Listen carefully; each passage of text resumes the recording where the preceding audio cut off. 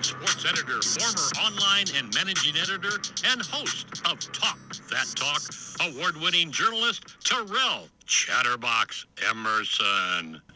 Welcome to it.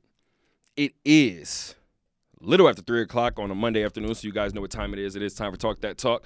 I am your host, Terrell Chatterbox Emerson. We'll be joined shortly by my guy, Matthew Raftery. What's going on, guys? I apologize. Let me cop some pleas right away. I apologize to you guys for not doing a show this past weekend. I'll be completely honest. Went ahead and had a plan, at least it was last minute, and both fell through. So that's ultimately why we didn't have the show on Thursday. We planned on doing a weekend show. And then just some things kind of came up with that. I do want to welcome you guys. I want to welcome you guys to the Talk That Talk radio show. Once again, I apologize to anybody who, unfortunately, normally checks in with us via our live stream. We apologize to you guys for that.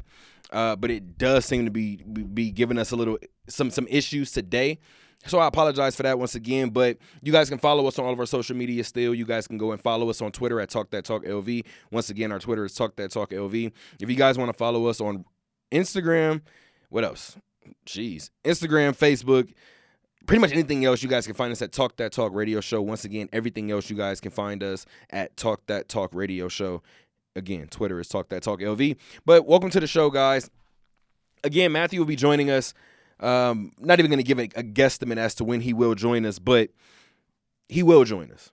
And because of that, I may go a little out of order here. We'll see.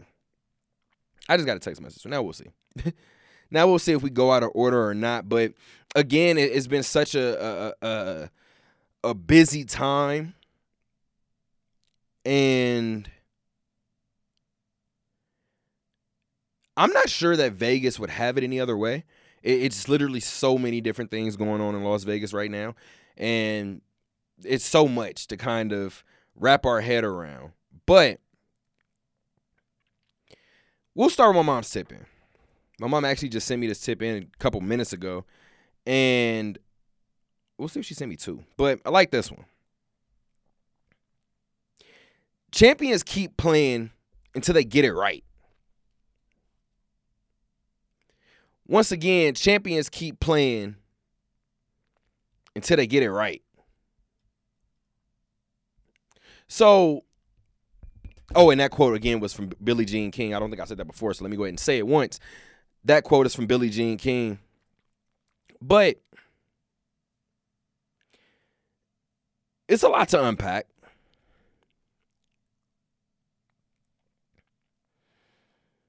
And to be quite honest,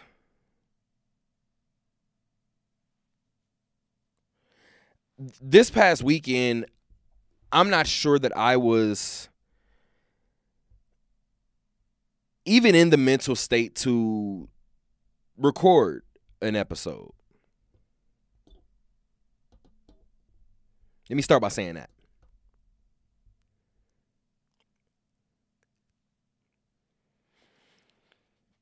Saturday morning, woke up pretty early. Got some news around 9 o'clock our time, I believe it was. So I had been up for a couple hours, I believe, at that point. And I saw the first tweet rolled out. I believe this was from Adam Schefter at the time. And actually, I take that back. The first thing I saw may have been like an Ohio State Buckeye fan Twitter page. So when I saw that, I saw 1997 and I saw 2022 and I said no. And I saw a picture of Dwayne Haskins and I said no way. Shortly thereafter, I seen Adam Schefter's tweet, which I know a lot of people had feelings about. We'll get to that probably when Matt gets in. But the news broke that 24-year-old Dwayne Haskins was struck and killed by a vehicle in South Florida Saturday morning.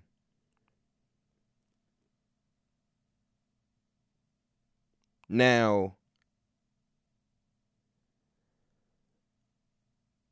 instant sorrow is what I felt. Praying for his family, his friends, his loved ones, his fans, his close associates, former teammates. Again, his parents, his sister. Painful. Painful news to read.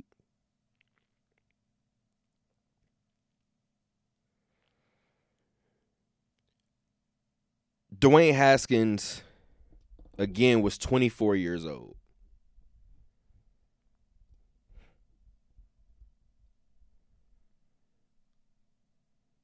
And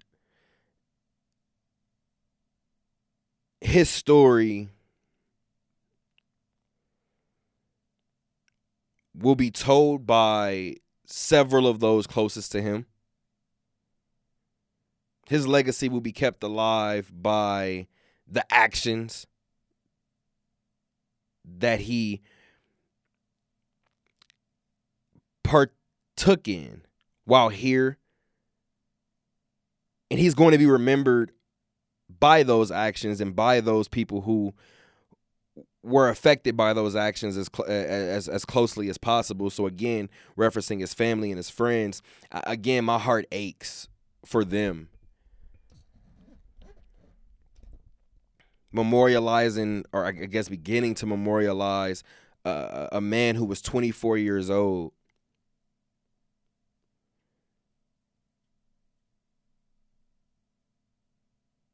That story that was tweeted out recently about his sister, Tamia, and their bond and their relationship,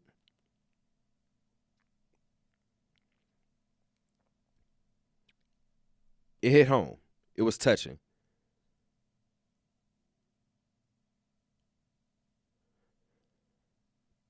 Keep in mind that I haven't said anything about Dwayne Haskins, the football player, yet.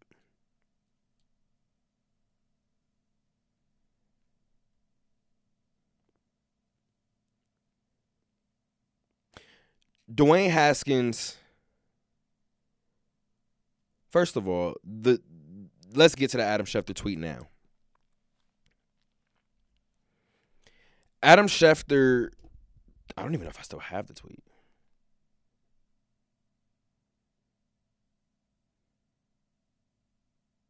Knowing me, I typically do, but it doesn't appear that I do.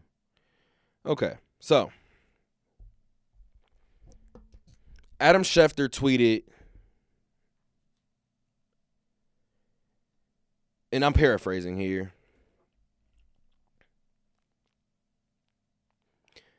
Dwayne Haskins, standout quarterback at Ohio State, who struggled to catch on with the Washington Commanders and Pittsburgh Steelers in the NFL, and then he got to the unfortunate news. That drew the ire of a lot of athletes, not just athletes. Drew the ire of a lot of people.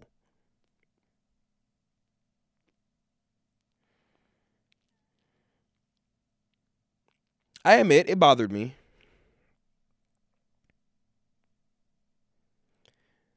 Especially as of late, a lot of people kind of referenced several of those instances, according to them, by Adam Schefter, where this one needed to be called out, kind of on a larger scale, and that's what happened.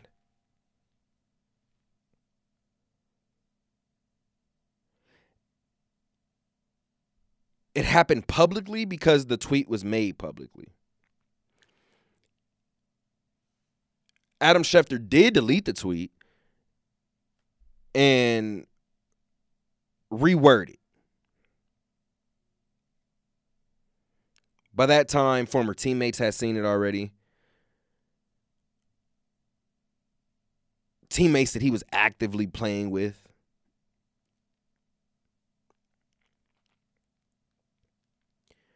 And they weren't so happy about it.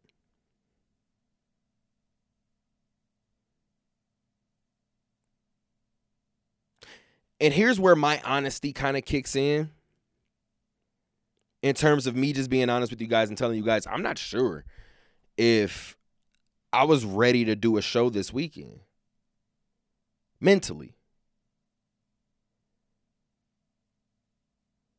Because I've gone on record saying, now we're talking about Dwayne Haskins, the football player. So we've gone on record saying, I've gone on record rather, saying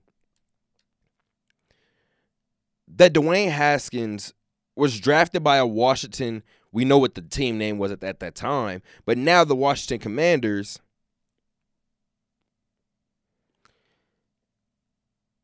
And he was drafted by a team whose coaching staff didn't want him.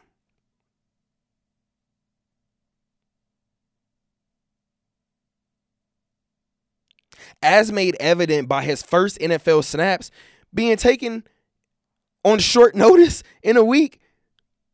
First of all, no, it was short notice, but it was in a blowout in a week where he didn't have practice. This is your first round draft pick who just so happens to play the most important position on the football field.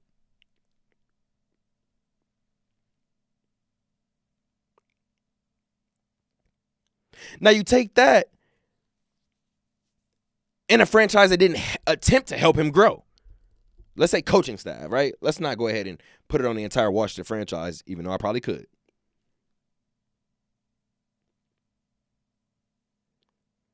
And then he goes to a Pittsburgh Steelers team that was excited to have him in the quarterback room. Excited.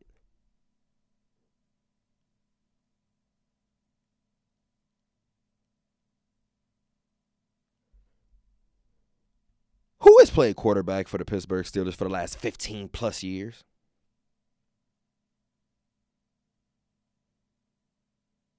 That would be Ben Roethlisberger.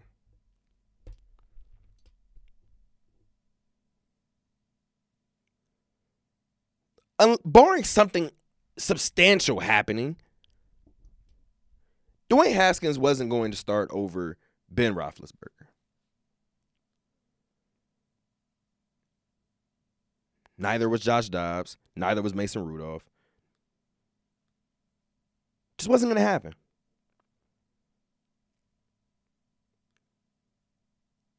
Ben Roethlisberger retires. And the franchise just spoke about this recently. Explaining and expressing that they were excited about the development of Dwayne Haskins to possibly emerge as the backup or maybe even the starter.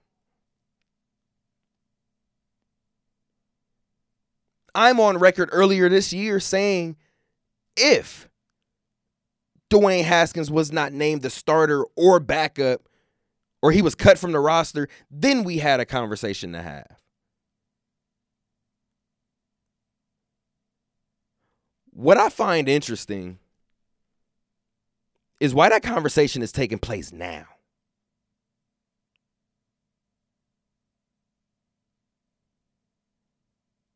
Did I miss something? Did I miss something? What the hell does football have to do with anything right now?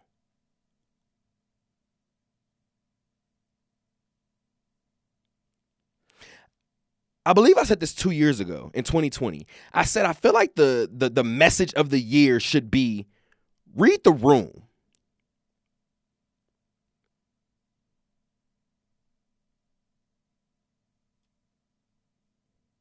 Read the room.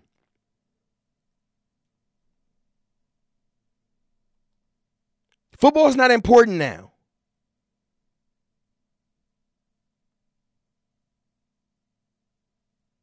Football is the last thing that's on his family's mind right now. I haven't even spoken with my dad about former Dallas Cowboys exec Gil Brandt about what he said about Dwayne Haskins.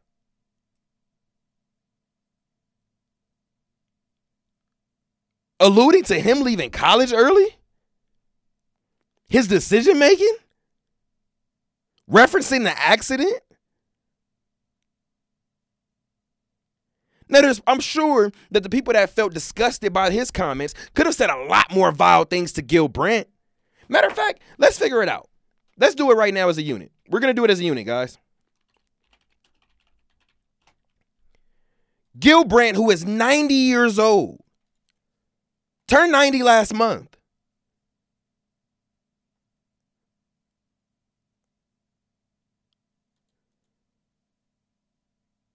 This is a former football executive, guys. I know a lot of people don't like to take one-off situations and say it could give you a glimpse into somebody's mentality, into somebody's mind frame, into somebody's thinking, into somebody's moral compass. Why do I feel like we just took a look at Gil Brandt?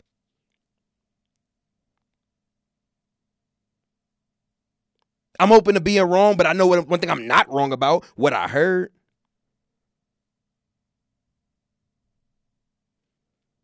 I heard that he apologized today. I don't know that it matters. Or this is a couple of days ago. I'm not sure that it matters.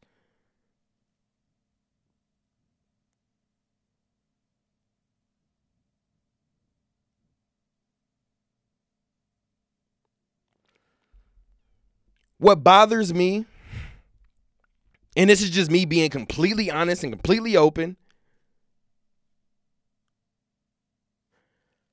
I'm confused.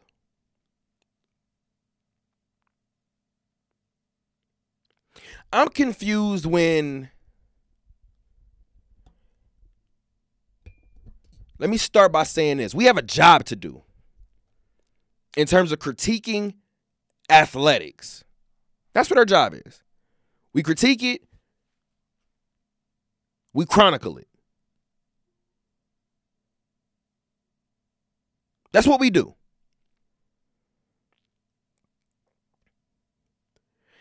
It is uber important. Uber important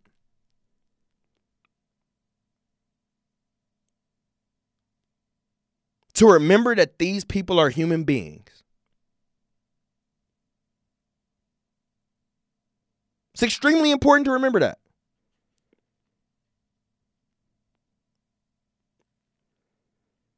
We talk a lot about mental health, especially this day and age, right? We talk a lot about mental health. What does it mean? What does it mean? What does it mean? And then we have instances like this where one could argue a lot of people didn't take Dwayne's mental health into consideration when he was going through what he was going through in Washington.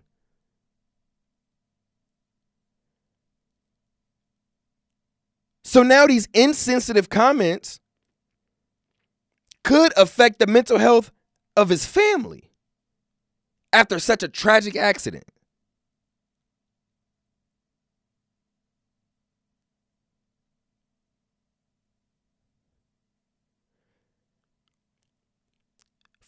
For now, I'm going to bring up what I always bring up in times like this.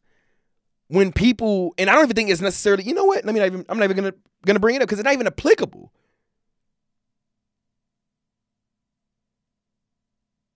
I'm not even sure that's applicable.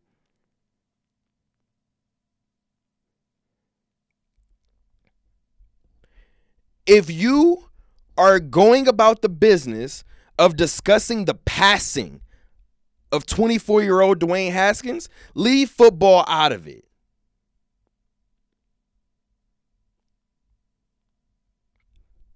When DMX passed away, God bless the dead, I started that by saying rest in peace to Earl Simmons. Rest in peace to the man. Not the entertainer, the man first, not the entertainer first.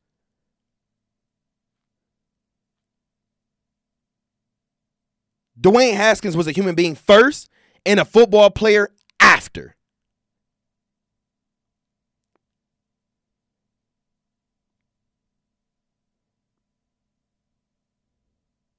I understand why people got upset at Adam Schefter. Because Adam struggled at something.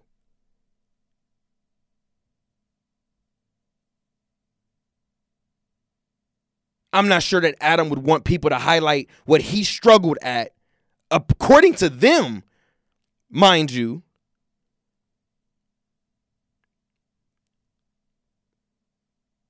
Mentioning what they believe he struggled at or struggled with.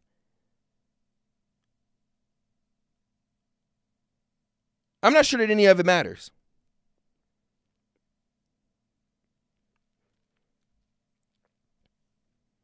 We say mental health matters. And then we do this. Let me not even say we. You guys do this.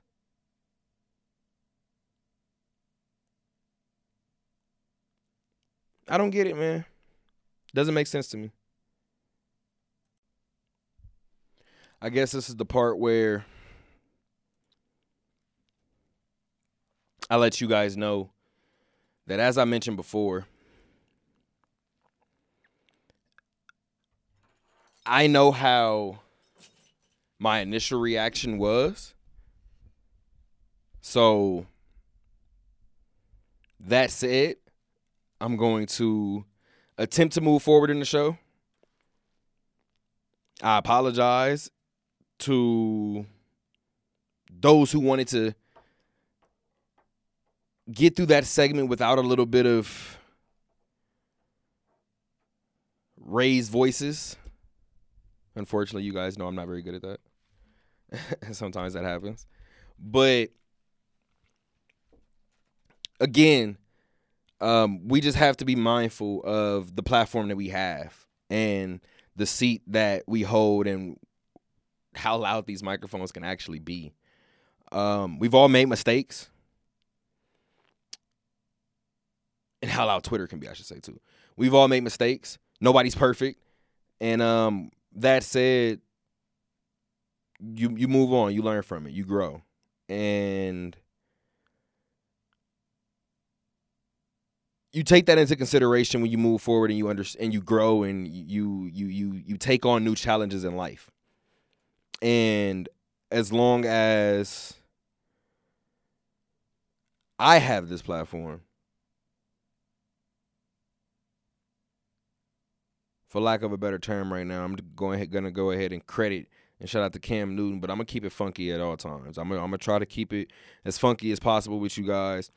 So just a little raw emotion to kind of start the show. So I apologize to you guys for that.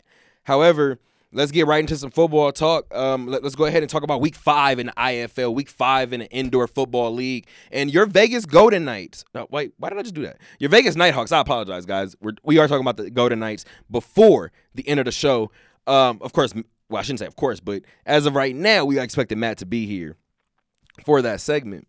Now, your Vegas Nighthawks, they're coming off of a short week where they closed Week 4 with a Monday night game. And then they opened up they were a part of the slate of games that opened up Week 5 here on Friday night. And I say here because the game took place, the third game through the first 4, that is taking place at the Dollar Loan Center. Once again, guys, it is the Dollar Loan Center. If you haven't been out there to check it out, please do so. Henderson, Nevada, check it out. The Henderson Silver Knights play there. Your Vegas Nighthawks play there. You're going to want to be there. However, if you were there on Friday, you saw something that looked a little lopsided. And it was a little lopsided because it came in the form of a 67-20 victory for the Arizona Rattlers. Yes, that was a 47-point win for the now undefeated, I guess still undefeated, 4-0 Arizona Rattlers. The story is up on TalkThatTalkRadio.com, and I kind of mentioned it in the story that they plain and simple just ran into an offensive buzzsaw. This is an Arizona team that leads the league in scoring and total offense. So just to kind of give you guys an idea about how dangerous this Arizona Rattlers team is, a lot of fans and analysts of the sport feel like that's one of the better teams in this league, and it's probably going to be a team that's competing for a championship by the end of the season. Now, Arizona's dominance bled through. We saw what it was. 47-point win. However, we just talked about their offense. Their defense put up some pretty gaudy numbers. So, wait, before we even get to the defense, let me pause for a second. Let me give you guys a little bit of the offensive numbers.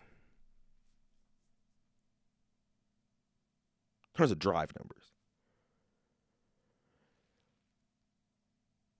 In terms of moving the ball, the Rattlers had no problem doing so. The Rattlers had a drive in the first half that was 36 seconds. It was a touchdown drive, mind you guys. That was 36 seconds. Just give you a couple of quick pointers. They scored on the first play of the second quarter. They scored on the first play of the third quarter.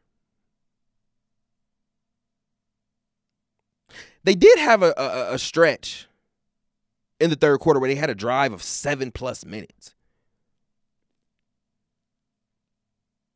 That obviously didn't come without a little bit of help. Defensive back Kyrie McLean was called for defensive holding in the secondary on a 4th and 15.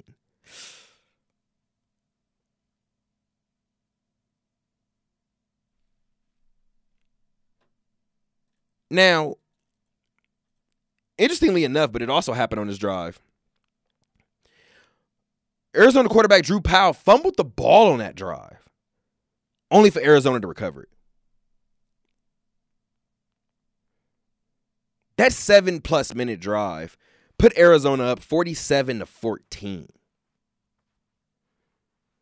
Fourth quarter, it didn't get. That was in the third quarter. Fourth quarter doesn't get much better for this particular night for the Nighthawks, pun intended. But Arizona had 3 fourth quarter touchdown drives. 2 of the drives equaled a grand total of 3 plays. You guys heard me right. In the fourth quarter, the Arizona Rattlers had 3 fourth quarter touchdowns. 3 of them. 2 of those drives equaled 3 total plays.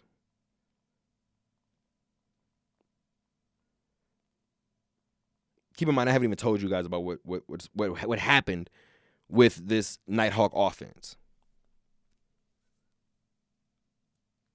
If you guys want, we can get into that right now.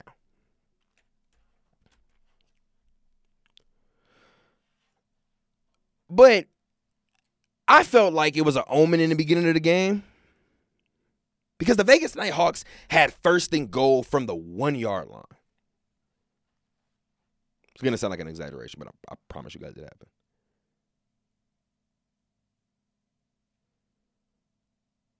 First down, no touchdown. There's a theme here. Second down, no touchdown. Third down, they don't find the end zone either. I said, so if after Arizona comes out and scores in 4 plays, Vegas cannot attempt 4 plays from the 1-yard line and fail to get in. That's going to set the tone for today.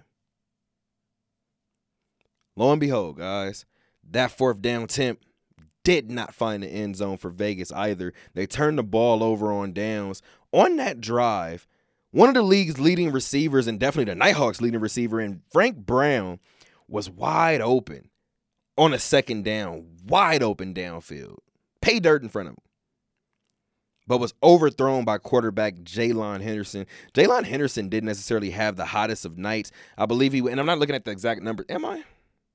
Oh, I could look at the exact numbers. So let me go ahead and give you the exact numbers. Now, Jalen Henderson went 4 of 16 on Friday night, passing for 43 yards with a touchdown and 3 interceptions. It was damaging all the way around for this offense. In the second quarter, he was actually picked off by Brandon Ezell. There's a reason why I'm bringing this name up, and if you guys are kind of wondering why I was sprinkled into the story, I know a little bit more about Brandon Ezell than most people probably would if they're just covering Vegas teams, and that's because me and Easy went to Cerritos College together. So I know a little bit about Easy. Let me give you guys just a little inside scoop about Brandon Ezell. Cerritos has a rivalry with El Camino. It's the battle for the milk can. You know what? Take that back. It wasn't even this game. I believe it was against Santa Monica. And he probably would know the opponent better than me. But you guys know defensive backs have a certain swagger about them. Brandon Ezell is no different. So Easy got an interception against Santa Monica one of those nights. And when I tell you guys, it was a back shoulder pass to the receiver. Completely widely thrown. In the back of the end zone,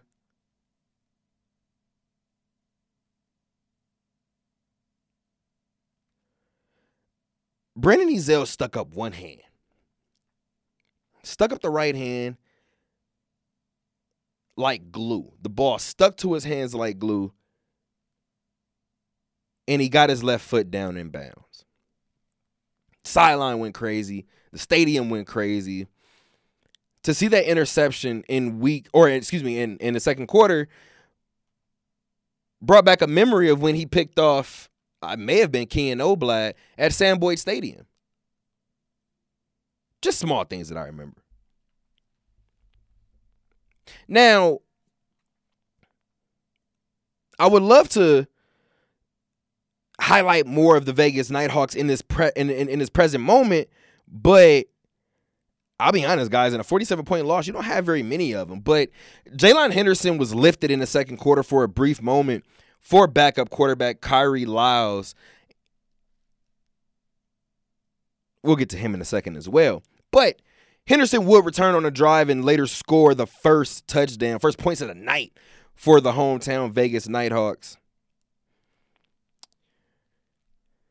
Now, here's where things get a little tricky. Because Jalen Henderson in the second half, or maybe I'm actually incorrect.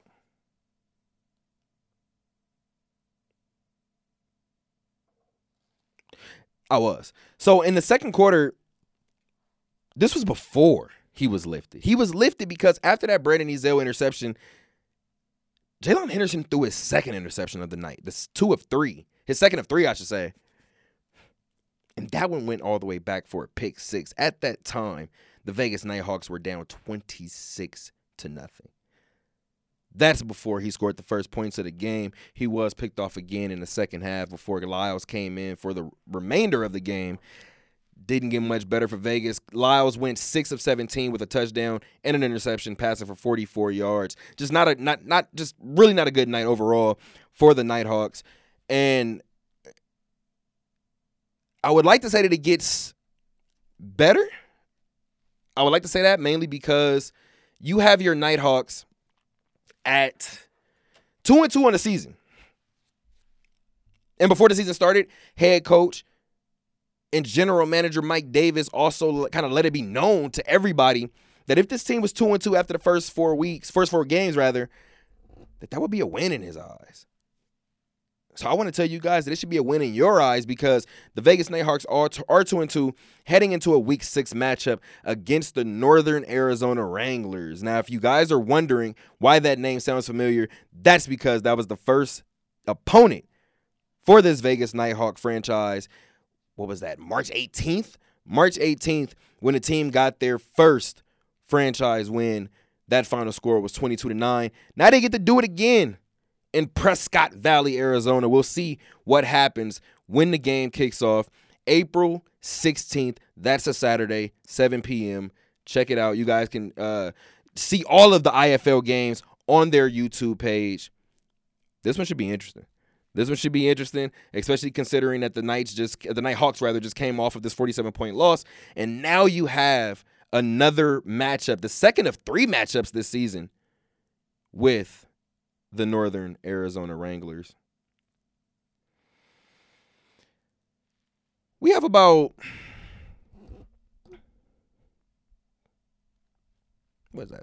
25 minutes or so in this first hour. So we're going to get to something else that happened this weekend. And that's the Las Vegas Aviators. Let's get to the Aviators for a brief moment, because the Aviators had a 6-game series. They had a season-opening 6-game series against the Reno Aces. And in case you guys are wondering, in case your ears kind of started to tingle in that moment, yes, that is Las Vegas versus Reno. You know how big that rivalry is. It is the Silver State Diamond Series here in minor league baseball. Your Aviators, through 4 games, didn't have the best outlook on everything in terms of this particular series. At least it didn't look the best. This team opened up this series 1-3. They won the first game and then lost 3 straight before finally winning the final 2 games of the series. We'll get to some of these games in a moment, but it's interesting because Las Vegas Ballpark is always where I'm going to start with the Las Vegas Aviators. Sellout crowd on opening night. You had the Golden Knights to deal with the night after. So kind of up and down attendance the first 2 days, but pretty consistent the rest of the way through. Had a 7.9 thousand one of those nights. Had another 8,000, I believe, one of those nights. Just tremendous turnout for the Las Vegas Ballpark and your Las Vegas Aviators this season. Now, because it's our first look at the Las Vegas Aviators in this first series, we're going to be forced to, I don't want to say come up with some storylines, but ponder some storylines early in the season that may ultimately turn out to be nothing by the end of it. But we've seen this team last season kind of have starters have moments, have bright spots, and then just the bullpen kind of fell apart. And that's exactly what it looked like after a great start by Parker Dunshee on Wednesday night. He went in dazzled and just an amazing outing for him. Parker Dunshee actually had thoracic, why am I forgetting the second word? Wow. He had surgery last year on, and I can't think of the actual procedure, but he had surgery on the area of his body between his collarbone and his first rib. So that is where he had issues, and there was a point in time last season where we believed kind of behind the scenes that he was done for the year. I asked, it was thoracic outlet surgery, in case you guys were wondering. I was wondering if they wanted me to kind of run with that news and inform the Aviator faithful out there about Parker Dunshee's injury, and they kind of told me to hold off. So I held off, only for Parker Dunshee to return. I believe it was the end of August. He returned at the end of August, missed 3 months of the season, so a healthy chunk of the season after recovering from thoracic outlet surgery, but came back. I believe he got a win on the road at the time. It was during this game that I realized that Parker Dunshee is still without a home AAA win. Get that, guys. Parker Dunshee is still without a home AAA win.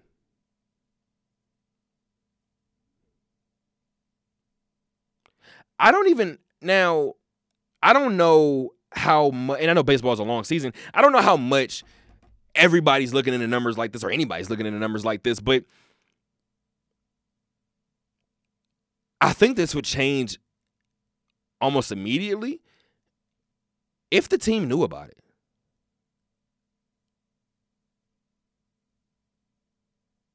Per Kardashian doesn't have a home win here in Las Vegas.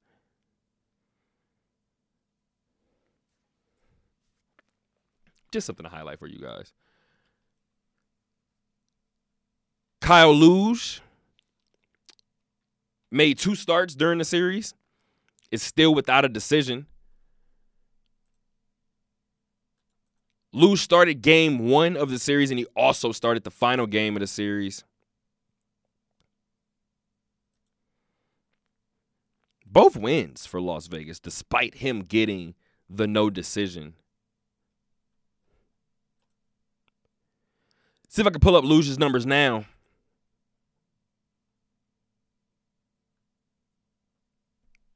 Again, 2 games played this season, 2 games started. He has gone 6 2/3. He's allowed 6 runs, 4 of which have been earned. On 7 hits, he has given up 3 home runs. Just to kind of give you guys an idea about what Luge is doing, rather. Excuse me. On the mound, he also has 6 strikeouts and 3 walked batters. Speaking of batters, let's talk about some batters really quick. Let's start with some prospects. We're here in minor league baseball. This is what we do, right? We talk prospects. Let's talk about Shea Langeliers, recently acquired in the Matt Olson deal with the Atlanta Braves, was traded in March, I believe, last month, and now he's here starting this season with the Las Vegas Aviators, the number 2 prospect in the A's organization. Dominant in his moments. He has 6 hits in his 19 at-bats through 5 games played so far. He's cross-played 5 times. That's large part because of his 3 home runs, his 6 RBIs. He has struck out 4 times. He does have 1 walk. His average is .316 on the season. Speaking of averages, let's talk about who leads this team in terms of average. It is Luis Barrera. Luis Barrera is batting .429, 9 hits and 21 at-bats, 6 runs scored. Get this stat, guys. 6 runs scored in 5 games played for Luis. And he hasn't walked. He hasn't even walked yet.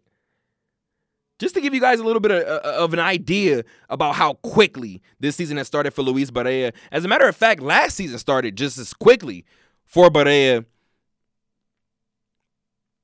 But the biggest moment of this season, of this short season so far, this early season, was his walk-off home run. Down to his final out, down to his final strike, lifted a pitch over the right field wall and over the right field berm, and the Aviators flooded out of the dugout and swarmed home plate in anticipation for Luis to cross it. That walk-off home run secured a series split for Las Vegas and Reno. One last stat for you guys. Second in average is the number 3 prospect in the A's organization, and that is second baseman. I should just say infielder Nick Allen. He's batting .417 this season. He's played in all 6 games so far this season, and I believe he is the only Aviator batter to play in all 6 games this season, at least so far this season. He has a team-high 10 hits in his 24 at-bats. He does have a home run. That was his first AAA home run that he hit earlier this series, or last series, I should say at this point. That was on Saturday night that Nick Allen hit his first AAA home run. And he did it at Las Vegas Ballpark in a winning effort for your Aviators. Keep in mind, guys, that series had 4 one-run games. 4 one-run games, and the Aviators out-hit Reno, or the Aces, in 4 of those 6 games, but carried a 2-2 record in such games. Even had one loss where they out-hit the Aces 12-5. I don't know, man. You tell me. I don't have answers for it, but I do have answers in terms of who the Aviators are playing next. And the Aviators will hop on the road. They're probably on the road right now, or at least they're on the road today, because today is their travel day. Tomorrow they will start a fresh 6-game series on the road at Salt Lake against the Salt Lake Bees of the Los Angeles Angels of Anaheim in their organization. That first pitch will take place approximately 5:35 p.m. And again, that's taking place down in Salt Lake. You guys want to check out your Aviators and the Bees? Tomorrow, April 12th, 5:35 first pitch scheduled. Be there, be square. Speaking of be there, be square.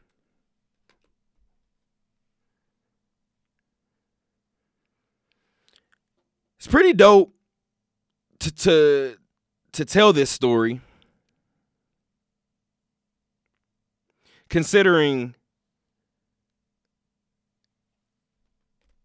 everything that we've seen,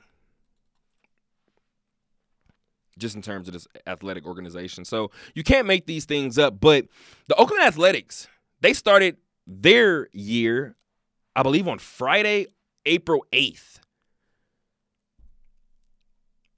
They opened up their season on the road in Philadelphia. They opened the season 0-2 they opened the season 0-2 at Philadelphia before a 4-1 win yesterday. There was a 4-1 win on Sunday that gave manager Mark Kotsay his first career win. Big time action for Mark Kotsay and the Oakland Athletics.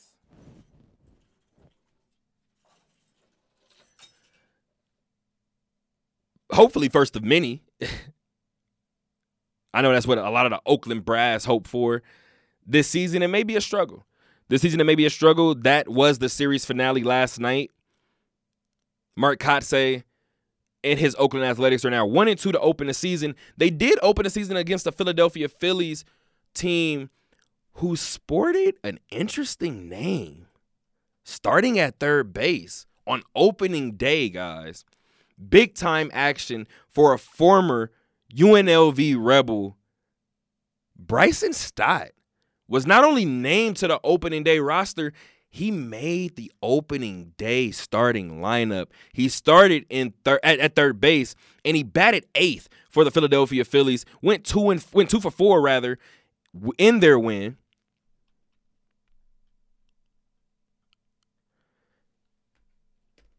I want to make sure I got this properly. Okay, perfect. He went 2 for 4 in the win, hit a double, scored a run. Nice stuff for Bryson Stott. From Bryson Stott, I should say. A lot of conversation at the Las Vegas ballpark about that move and about his success. As I'm sure he already knows, he has a host of fans here in Las Vegas that still support him. Pretty interesting to see, even in a game like this, kind of those lines be teetered. But we'll see how his season progresses with the Philadelphia Phillies while we simultaneously let you guys know up to date about your Oakland Athletics and your Las Vegas Aviators. Now, again, guys, we're headed into this second hour, and I don't know if we're going to do a little bit over 2 hours today because of the way that last week went, but I do want to let you guys know as soon as we get back, we will talk WNBA draft. Yes, the WNBA draft is set to take place. It's set to start 3 minutes from now. It will start 3 minutes from now. We will update you guys on the draft live as it happens. We will also let you guys know what's going on with the Las Vegas Aces and their 5 picks tonight. They have the 8th and the 11th of the first round, not to mention the 13th of the second round to kind of open it up. Just to give you guys an idea, a lot of big names on the board. You have a couple of minutes to go check out any mock draft. I'm probably going to reference CBS, but that's just a little foreshadowing. But you guys will hear from me in about 2 minutes, and we will take care of the WNBA draft, along with much more on this episode of the Talk That Talk radio show. Hour number 2 of Talk That Talk. I am your host, Terrell Chatterbox Emerson. Welcome to it, guys. Hour number 2 of Talk That Talk. Again, you guys can follow us on social media. You guys can find us on Twitter at Talk That Talk LV. Once again, you guys can find us at Talk That Talk LV on Twitter. Any other platform, you guys can find us at Talk That Talk Radio Show. Once again, any other platform is Talk That Talk Radio Show.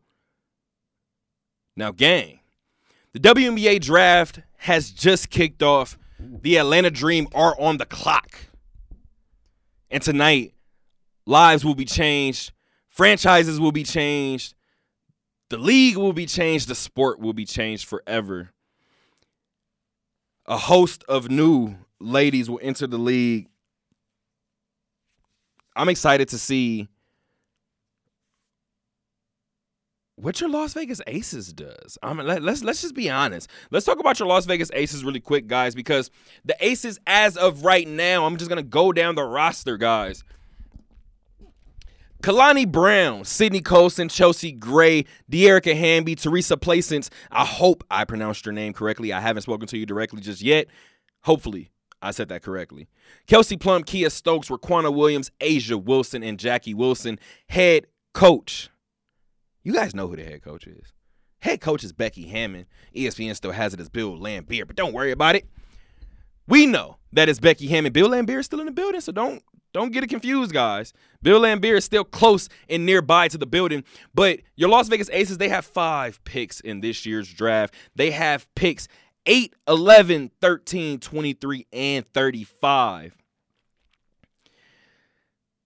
Now, obviously, whenever you're on draft night, you're worried about who's falling where, right? The best thing to do if you're worried about it in a prelude sense, you only get the mock drafts to look at. So let's go ahead and give you guys an update. If you guys haven't checked on your WNBA mock draft, let me give you guys an idea of who they are potentially angling for your Las Vegas Aces. With the number 8 pick after a trade yesterday with the Minnesota Lynx, trading their first and second round picks for next season for number 8.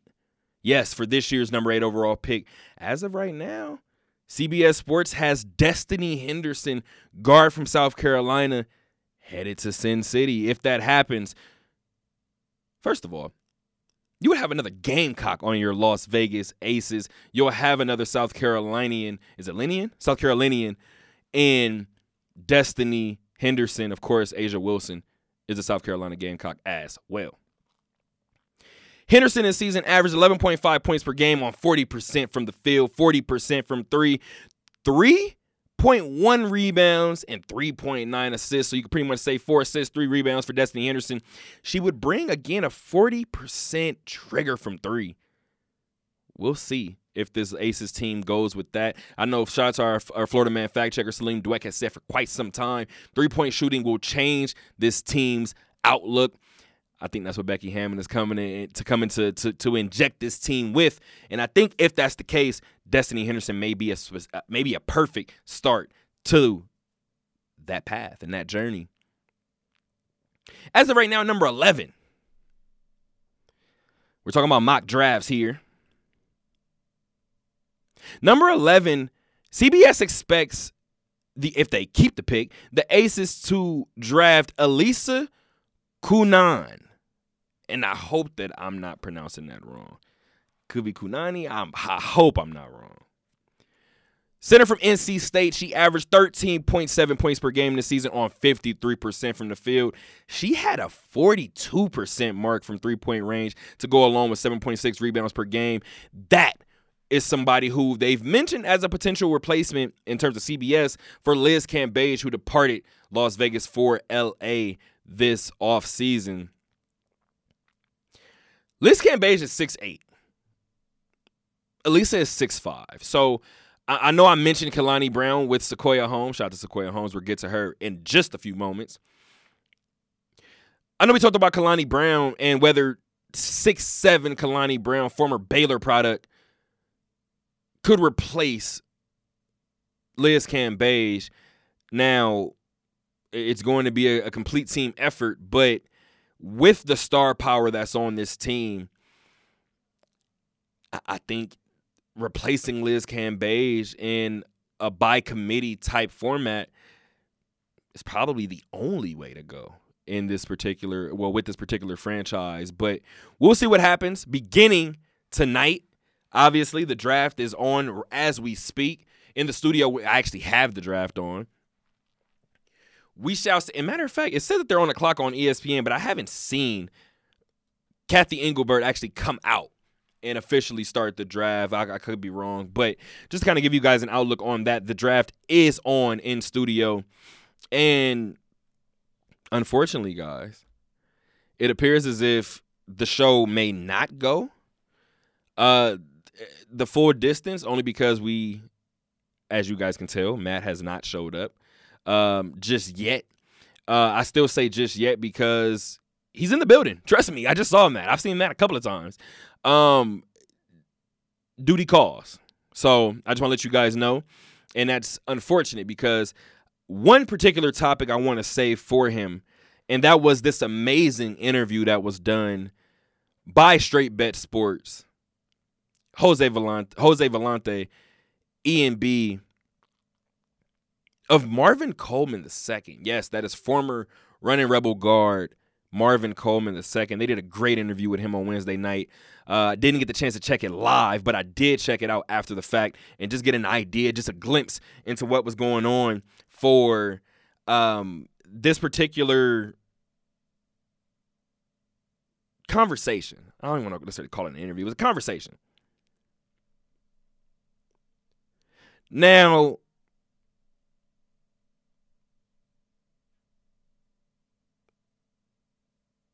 I don't even know. I'm not even sure where we'll start with that conversation whenever Matt gets here. Not entirely sure where to end. So it'll probably be something that me and Matt probably play by ear as Kathy Engelbert actually heads out to the stand as we speak, and she is opening the 2022. Wow, almost 2 years ago. I was almost 2 years in the past. She is opening up the 2022 WNBA draft, where where the Atlanta Dream will be on the clock first. Former assistant coach Tanisha Wright is now the head coach for the Atlanta Dream. We'll see who the first pick of her tenure is. Matter of fact, got a former Aces over in that former Aces piece in that front office as well. Now, let's talk about a former, I guess I could say Ace, mainly because this person played for of course they played for the Aces when they were the San Antonio Stars, but this person is now playing in Greece. This person is playing over for Panathinaikos in Greece. And in case you guys are wondering about the A1 playoffs and why we hadn't given you guys an update in quite some time, it's mainly because there was no update for the A1 playoffs over in Greece. Panathinaikos is still scheduled to square off against Esperides, and that game is scheduled for tomorrow. As of right now, it does appear that the dates have been changed at least 3 times. That's because the Cup was still being played for. We'll let you guys in on some fun facts about that one in just one moment. But Panathinaikos, again, will host Esperides tomorrow, while Olympiacos will take on Chania. But let's talk about this Cup for a second, because the Final Four, we were down to our Final Four earlier this week, and they went ahead and played, and Olympiacos had a matchup against, wait a minute, okay. I don't know why that looked weird. So Olympiacos had a matchup against Panathinaikos. So this is exactly what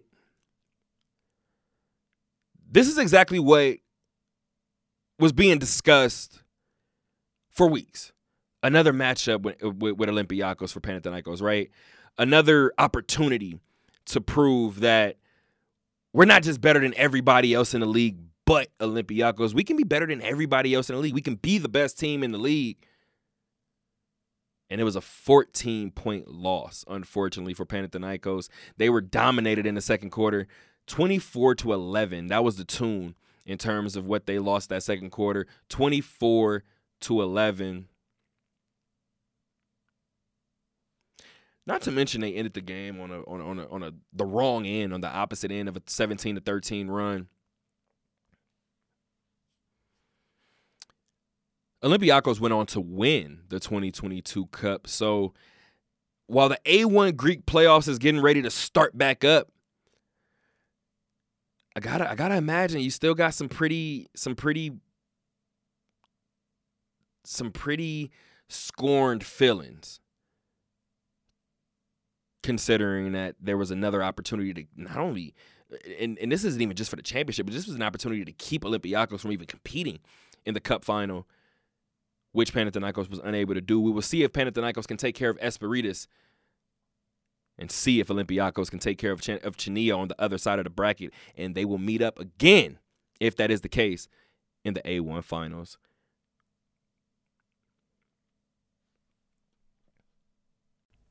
Good news, guys.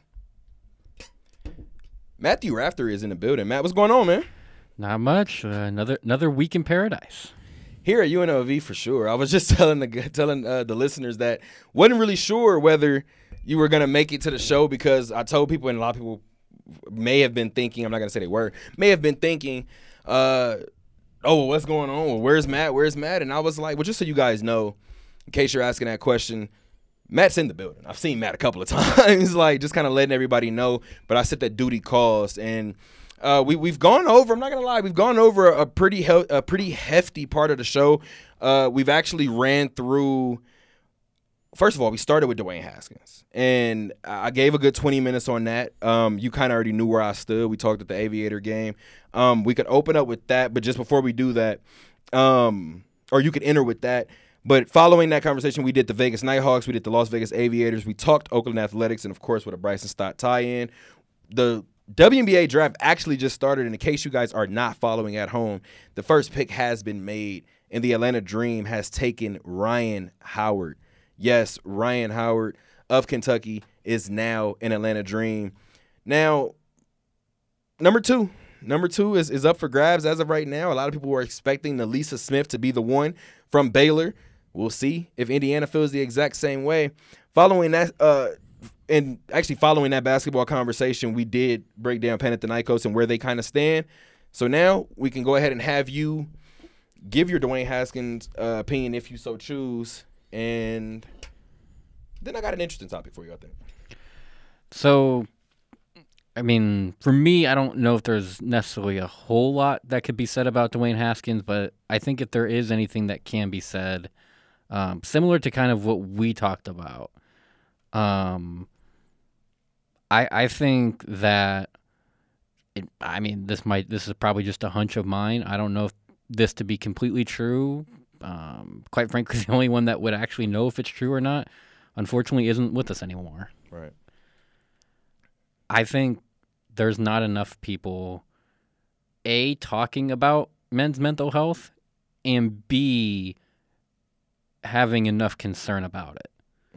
Because I feel like it gets brought up, and people go, oh, yeah, that's important. But it's one thing to say it, it's another thing to believe it. And I think, Dwayne Haskins could have very well found himself at a crossroads in his life, where, he may have felt like you take the time in Washington that he had, which wasn't great by a lot of accounts, that it's an organization that didn't want him. They made it publicly known they did not want him. And then he finds himself in Pittsburgh. Yep. But he finds himself in Pittsburgh as probably a number 3 starting quarterback, maybe a 4-stringer. And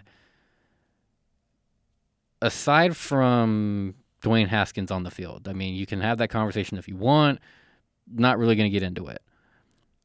I think you put that all together, given where Dwayne Haskins came from, that has to play a huge factor emotionally, I think, for Dwayne Haskins, where you come from being at the top of the world at Ohio State to now you're somebody's backup.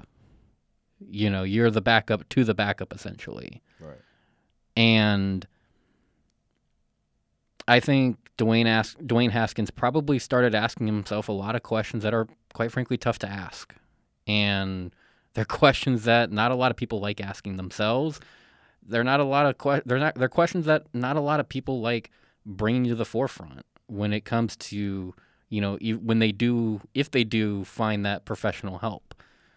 And it sounds like, at least given the information we know, it felt like Dwayne Haskins may have been needing that professional help to kind of get off of that dark road that it felt like going down. And it's not something that, was pulled out of thin air. We've had people go on record publicly in the media industry and, attest to the fact that Dwayne Haskins was bothered. Was bothered by something. And you could tell he was internally bothered by something. For what it's worth, 4 hours ago, a story just broke that his final comment on his wife's most recent post said, helped me get through my storm.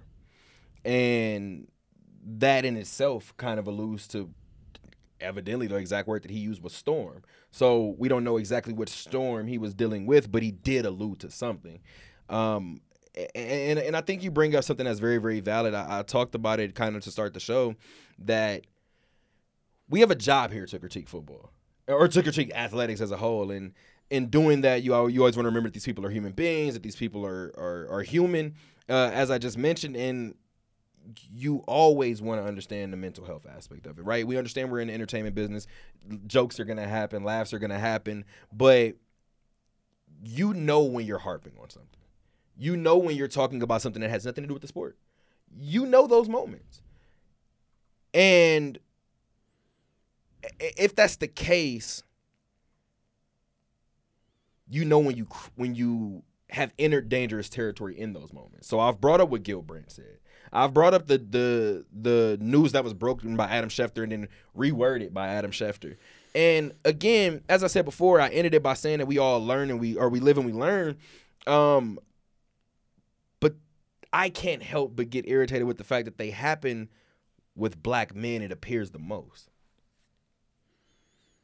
So I was honest with the audience, and I told the audience, yes, we had planned on doing a weekend show. It didn't happen for a couple of different reasons, but I don't know that one of the reasons was I just wasn't sure if I was ready. And by the way that this first 21 minutes of this episode sounds, I probably wasn't.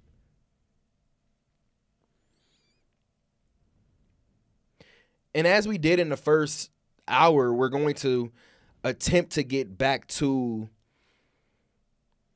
regular sports talk. But as we said before, it's our job to critique sports. But in a situation where you're breaking news like the Dwayne Haskins most recent news, I said it during the first hour, guys, sports just doesn't matter. It just doesn't matter at a time like this. Got anything else on it? I think you said it pretty rock solid. You want to talk basketball since we're watching the draft? Sure. Let's do it. So you shrugged and said sure because the NBA season just wrapped up, and the WNBA, it appears that they've gotten better with their scheduling, apparently, because we got the draft on a day when we don't have to worry about NBA basketball. And yes, I keep saying yes because I feel like these mock drafts are going to get a lot of this right. NaLyssa Smith actually just went number 2 to Indiana, from Baylor to Indiana to Washington Mystic, who did have the number 1 pick originally. They're now picking 3rd. They're also picking 14th, a part of their second pickup in that trade with the Atlanta Dream. I wonder if this is a Boston situation where we would have took Jason Tatum at 1 anyway. We don't mind being 3. If they didn't want Ryan Howard and they didn't want NaLyssa Smith, whoever they're picking next was going to be their number 1 draft pick regardless. That's what I'm smelling. You know what else I'm smelling? Half-truths. Smelling a couple half-truths. I think the half troops came from Marvin Coleman. Again, shout out to our guys over at Straight Bet Sports and their relationship with Marvin Coleman. We're gonna critique what we saw, and there's plenty of things that I obviously want to take away from that interview, I should say. And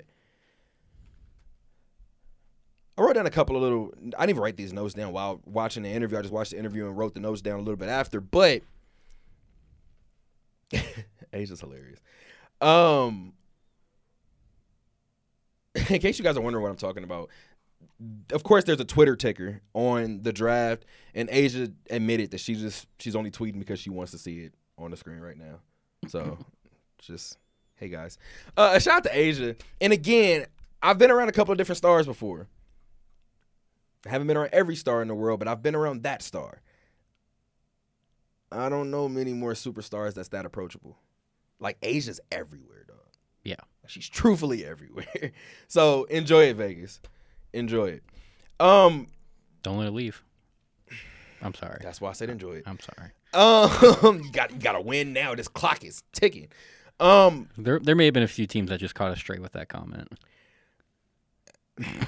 Not all at the professional level either, because let's talk about this level. Right. This collegiate level gives you ups and downs. And Marvin Coleman spoke about those ups and downs. I thought what was most interesting was that he highlighted two uncles that passed away most recently.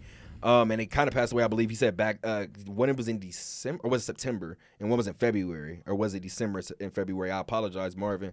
But he mentioned that, and he mentioned that wasn't an easy time for him. It was something that he was dealing with. It was something that he was not the most comfortable with. So we know what happens when people aren't comfortable with something. They kind of internalize it differently, and they may lash out in certain ways. I take it that way because he said that both sides could have done better. When I heard that, I'll tell you what went through my mind initially. What went through my mind initially was,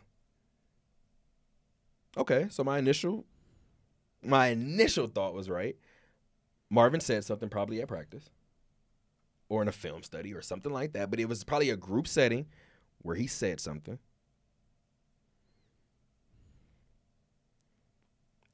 And being a first-year head coach, and he had nothing but great things to say about Kevin Kruger and the coaching staff, in fact. He did say or allude to some other powers that may have lied to him about some things. I mean, I don't know, guys. He spoke pretty glowingly about Kevin Kruger. Interesting. Call it what you want. Just interesting. Yeah, call it what you want. I know. Didn't he at Eric Harper? Never mind. He did. I thought I was tripping. You know, he made sure to put the at in there. He took it to another level by putting the at in there. Yes. So. Okay, I thought I saw that too. But when he said both sides could have done better, I said, okay, so that means Marvin said something that he shouldn't have said. Marvin acted out in the way that he shouldn't have acted out. We know these things happen.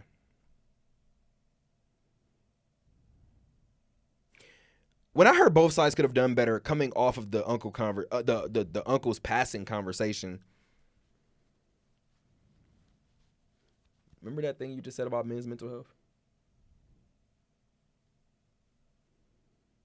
He said the support wasn't there. Interesting. He said his teammates were there. He said everything outside of his teammates, the support wasn't there from the program. To that you say what? Because in that sense, I'm lashing out however I want to lash out. It's tough because I'm trying to, in a sense, diagnose who exactly he's talking about. Because if he's speaking glowingly about the coaching staff and Kevin Kruger, that leads me to believe that they were there. Because I feel like if they weren't, he wouldn't have spoken of them in such high regard. Or I can speak of you in such high regard in terms of your basketball prowess and where you're taking a program. I still could believe that you messed up in this particular aspect. I don't know if Marvin's that type of person, though. And my guess is and this is just a sheer guess. I don't have any inside information on it. We're throwing Anything darts like in the dark. Yes.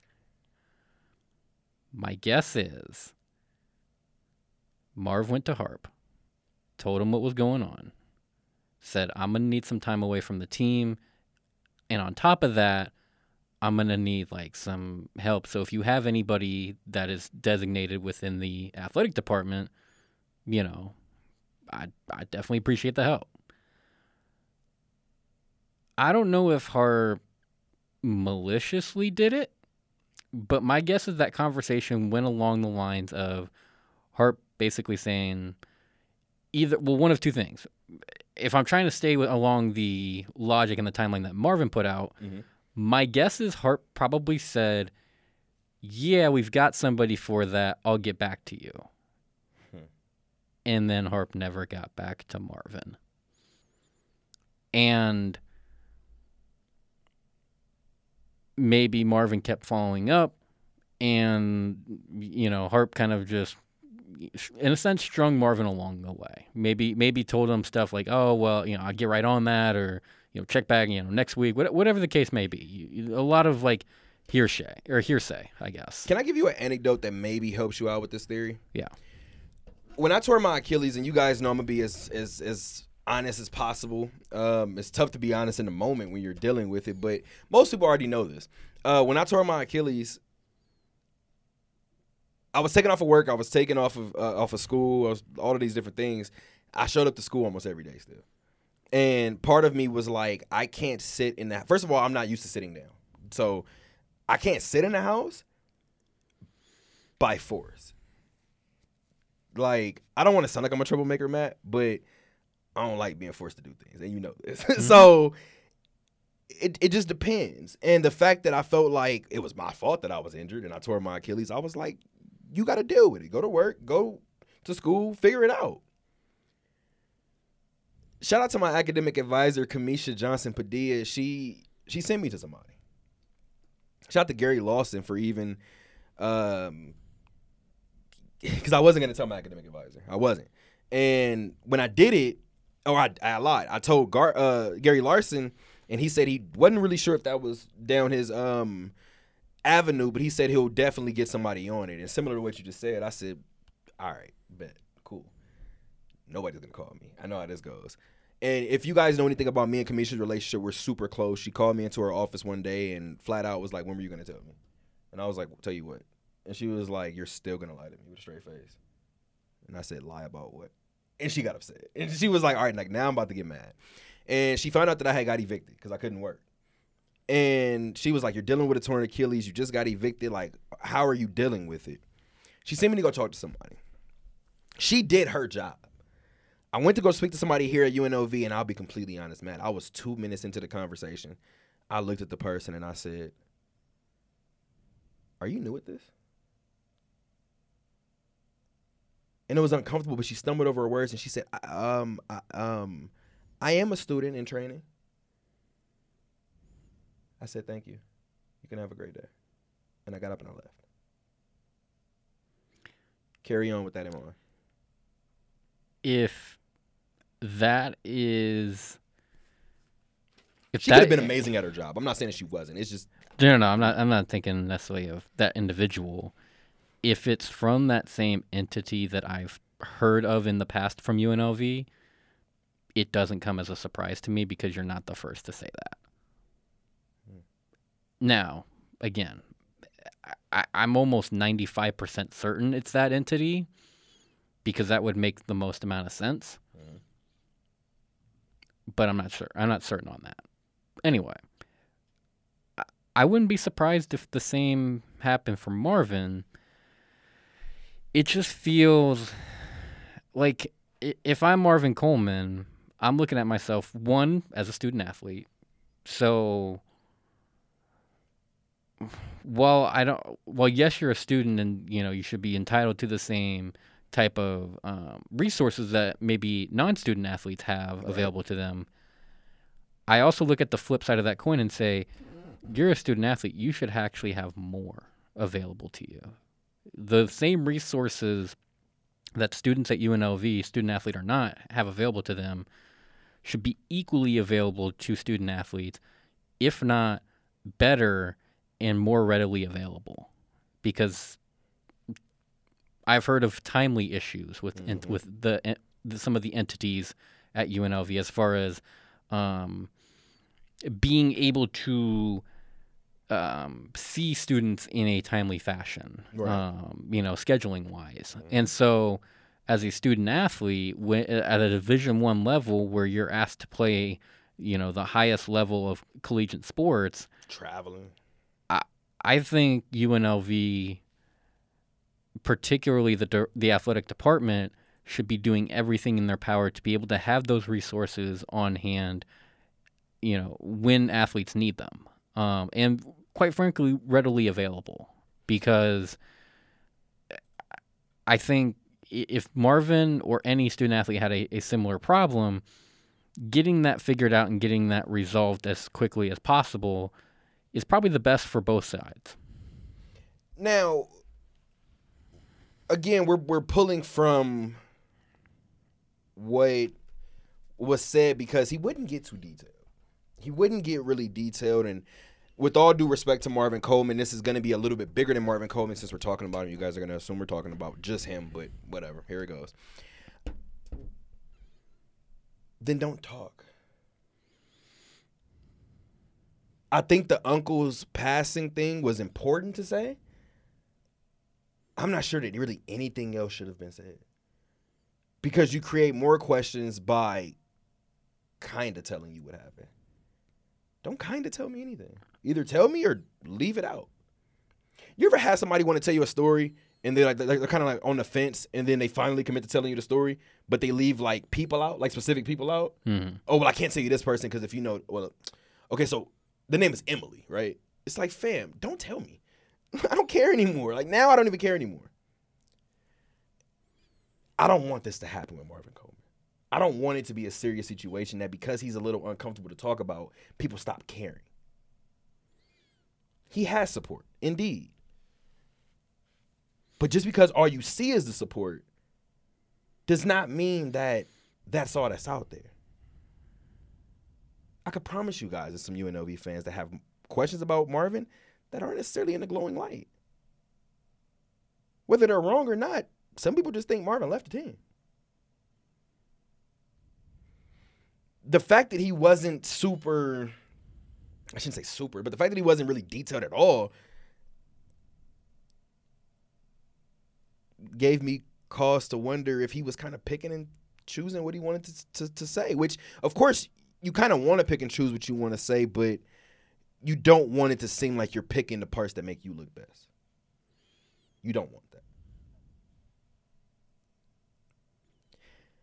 He did get emotional while mentioning senior night. And I'm completely honest. I've said it before, and I think I'm pretty consistent in it. And if I'm not, I'm pretty sure somebody will let me know. I get it. The only way that I feel like he should not have been recognized is if there was like a volatile practice. That's the only way. Like if you knocking over stuff on the way out, like, and we know situations where you can knock stuff over and show up to practice the next day and be perfectly fine. If it's not if it's not one of those few situations and they feel like it's a blow up, I could see if Marvin Coleman wasn't recognized for that. So I'm going into this statement by saying just that. That said, I feel like Marvin Coleman should have been recognized on senior night. I've said it before. Marvin came out and said that he still wants local recruits to come to UNLV and experience what it's like to be a running Rebel. He didn't have to do that. He didn't have to do that. I will say, I've told you guys about some UNLV product that has brought some hardware here to this campus. Who it kind of baffles people when I kind of tell them. But when's the last time some of UNLV's most prized possessions mentioned UNLV? Good point. Everybody should be weirded out by that. I will forever bring up Jimmy Kimmel. Because I don't care where you turn up and you start your legacy, whatever that is. Don't give a damn. And I'm not saying he's wrong. Jimmy Kimmel is LA through and through. Damn it, the LA Bowl is the Jimmy Kimmel Bowl. I don't think I've ever heard Jimmy mention UNLV.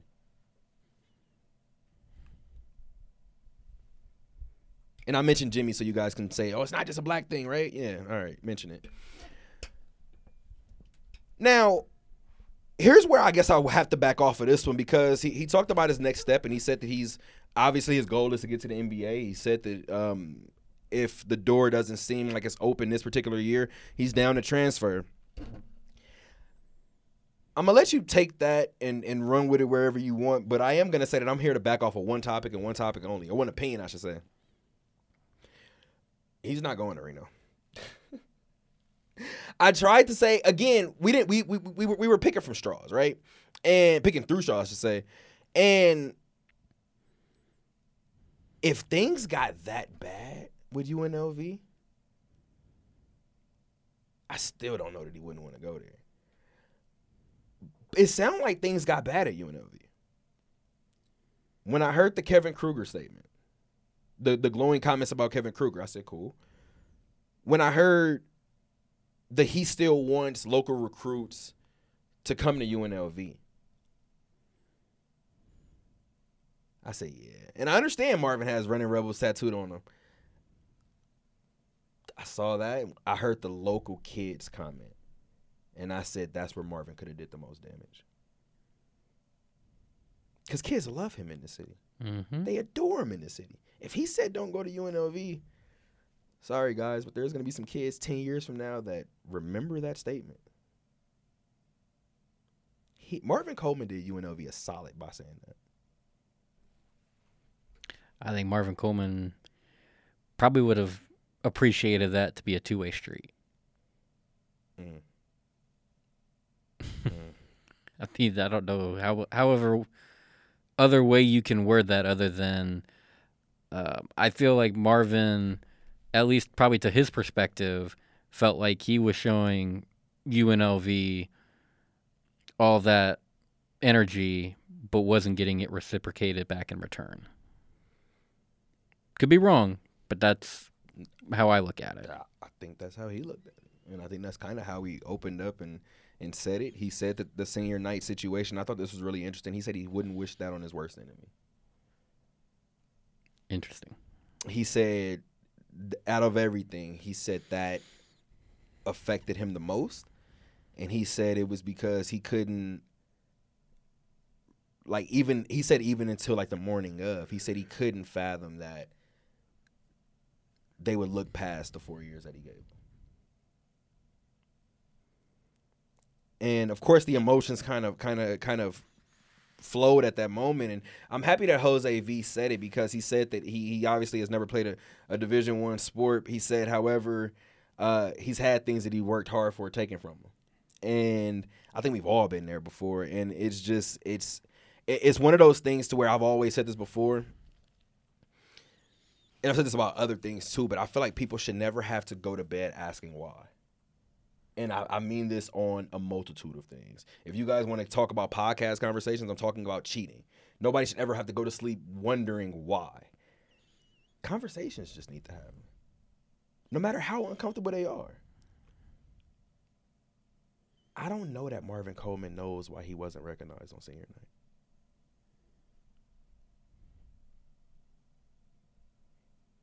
He said he's going to take that to his grave.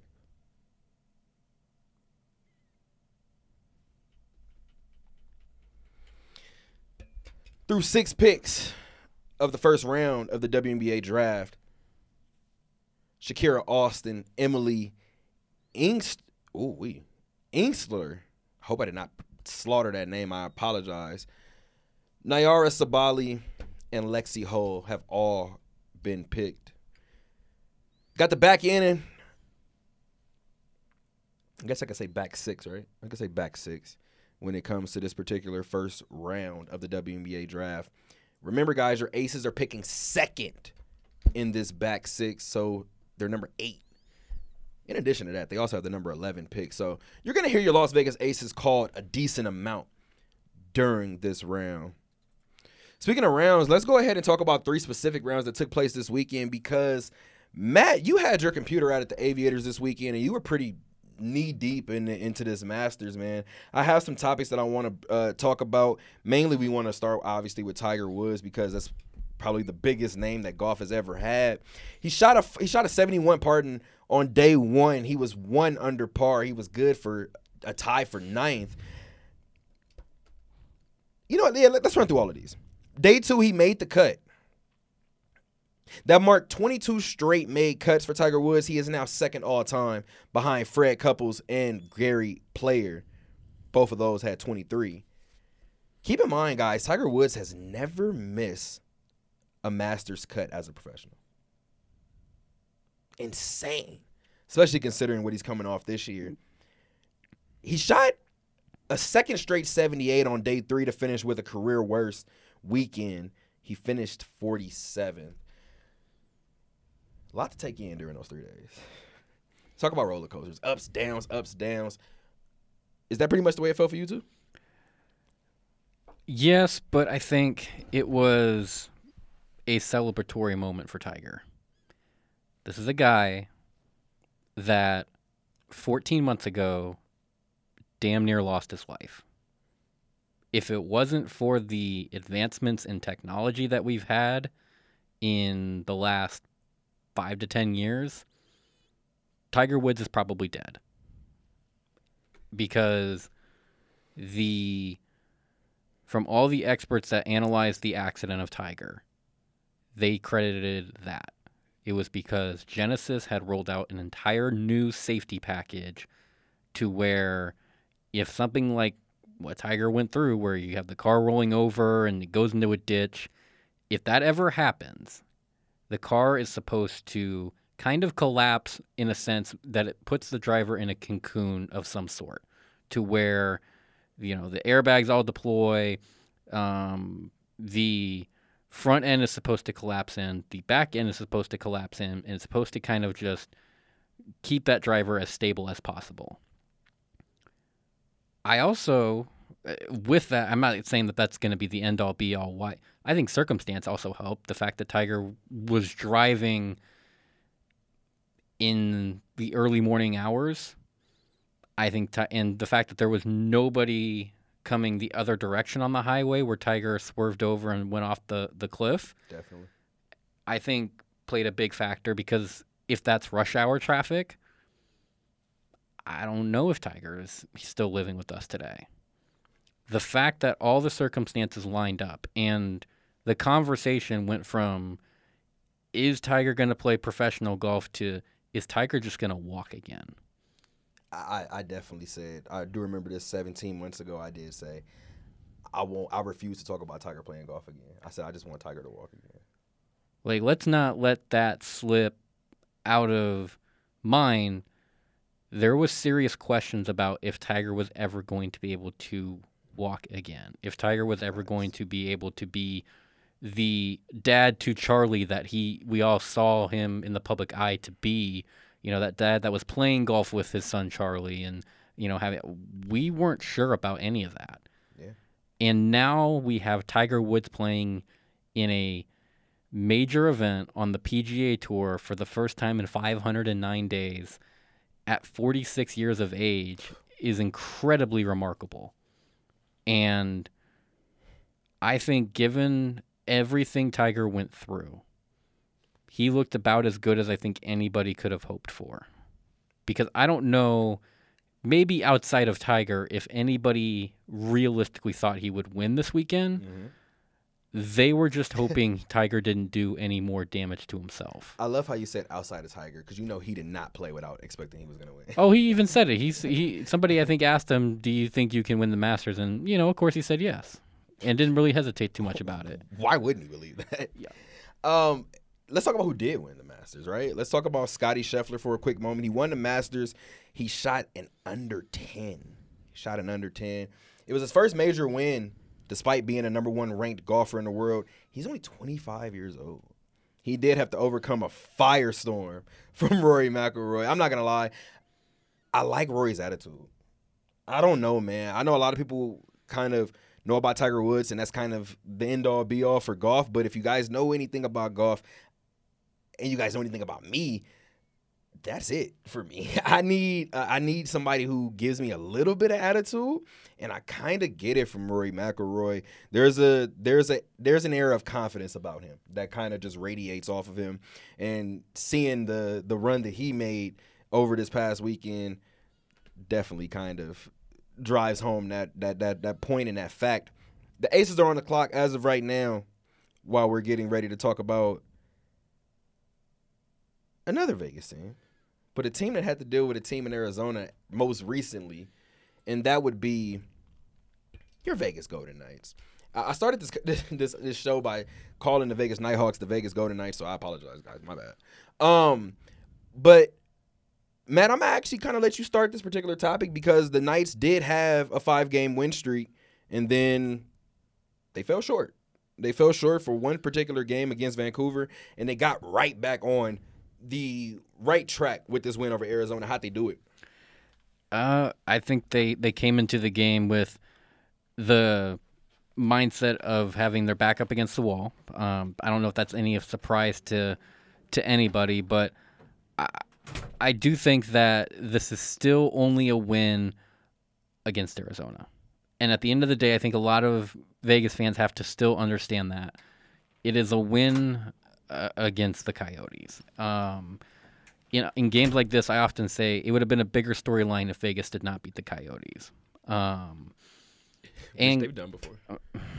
I'm sorry. My bad. Keep going. My bad. I mean, you're not wrong. My bad. I'm just saying. But I would still be on the position that this team is not going to make the playoffs. And I thought about maybe coming around to the idea that they could. That Vancouver game sealed it up for me when they lost to Vancouver, because Pete DeBoer, or quite frankly any of the players, didn't have to say a word. I could visibly see they're not going to make the playoffs. Their body language told me everything. That this was a team that was, at this point, defeated and starting to lose interest. And it's still a slate where Vegas doesn't have, 10 more Arizona Coyote games left on the schedule. They've got to go to a Calgary. They've got to go to an Edmonton. They've got to go to a Dallas Stars. Mm-hmm. They have some tough games left on the road. They, quite frankly, have some tough home games for that matter, too. I think they've got to welcome back in the St. Louis Blues at some point. I know they've got Chicago on the road.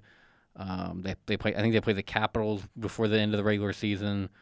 So all games that can be very tough for Vegas to win, and it's even tougher for them to win when you look at a team and you see that it's a team that is visibly starting to lose hope that they might make the playoffs, because you look at the end of that Vancouver game, whether you're watching the post-game press conference or anything like that, it just sounded like a team that started to see that writing on the wall. And I know they'll never come out and publicly admit it, but I don't think they necessarily had to. They have 9 games remaining. 3 of those are at home. Just to give you guys kind of an idea of what the standings currently look like. The Knights are 40-29-4 on the year. Probably would be a good mark for anybody else not named the Vegas Golden Knights. But they have 84 points on the year. They are currently fourth in the Pacific Division. They're 13 points behind Calgary. They're 6 points behind Edmonton. They're 2 points behind LA. Those sneaky Oilers, guys. But they're 4 points up on Vancouver. You always tell me, at least you told me for the last at least 3 months, that the most important spot to look is that wild card chase. And Matt's right, because if you pay attention to that wild card chase, you got Nashville in front, 87 points. And then you have Dallas right behind them, 86 points. So if the playoffs started today, your Vegas Golden Knights would be on the outside looking in. The pick is in for the Las Vegas Aces.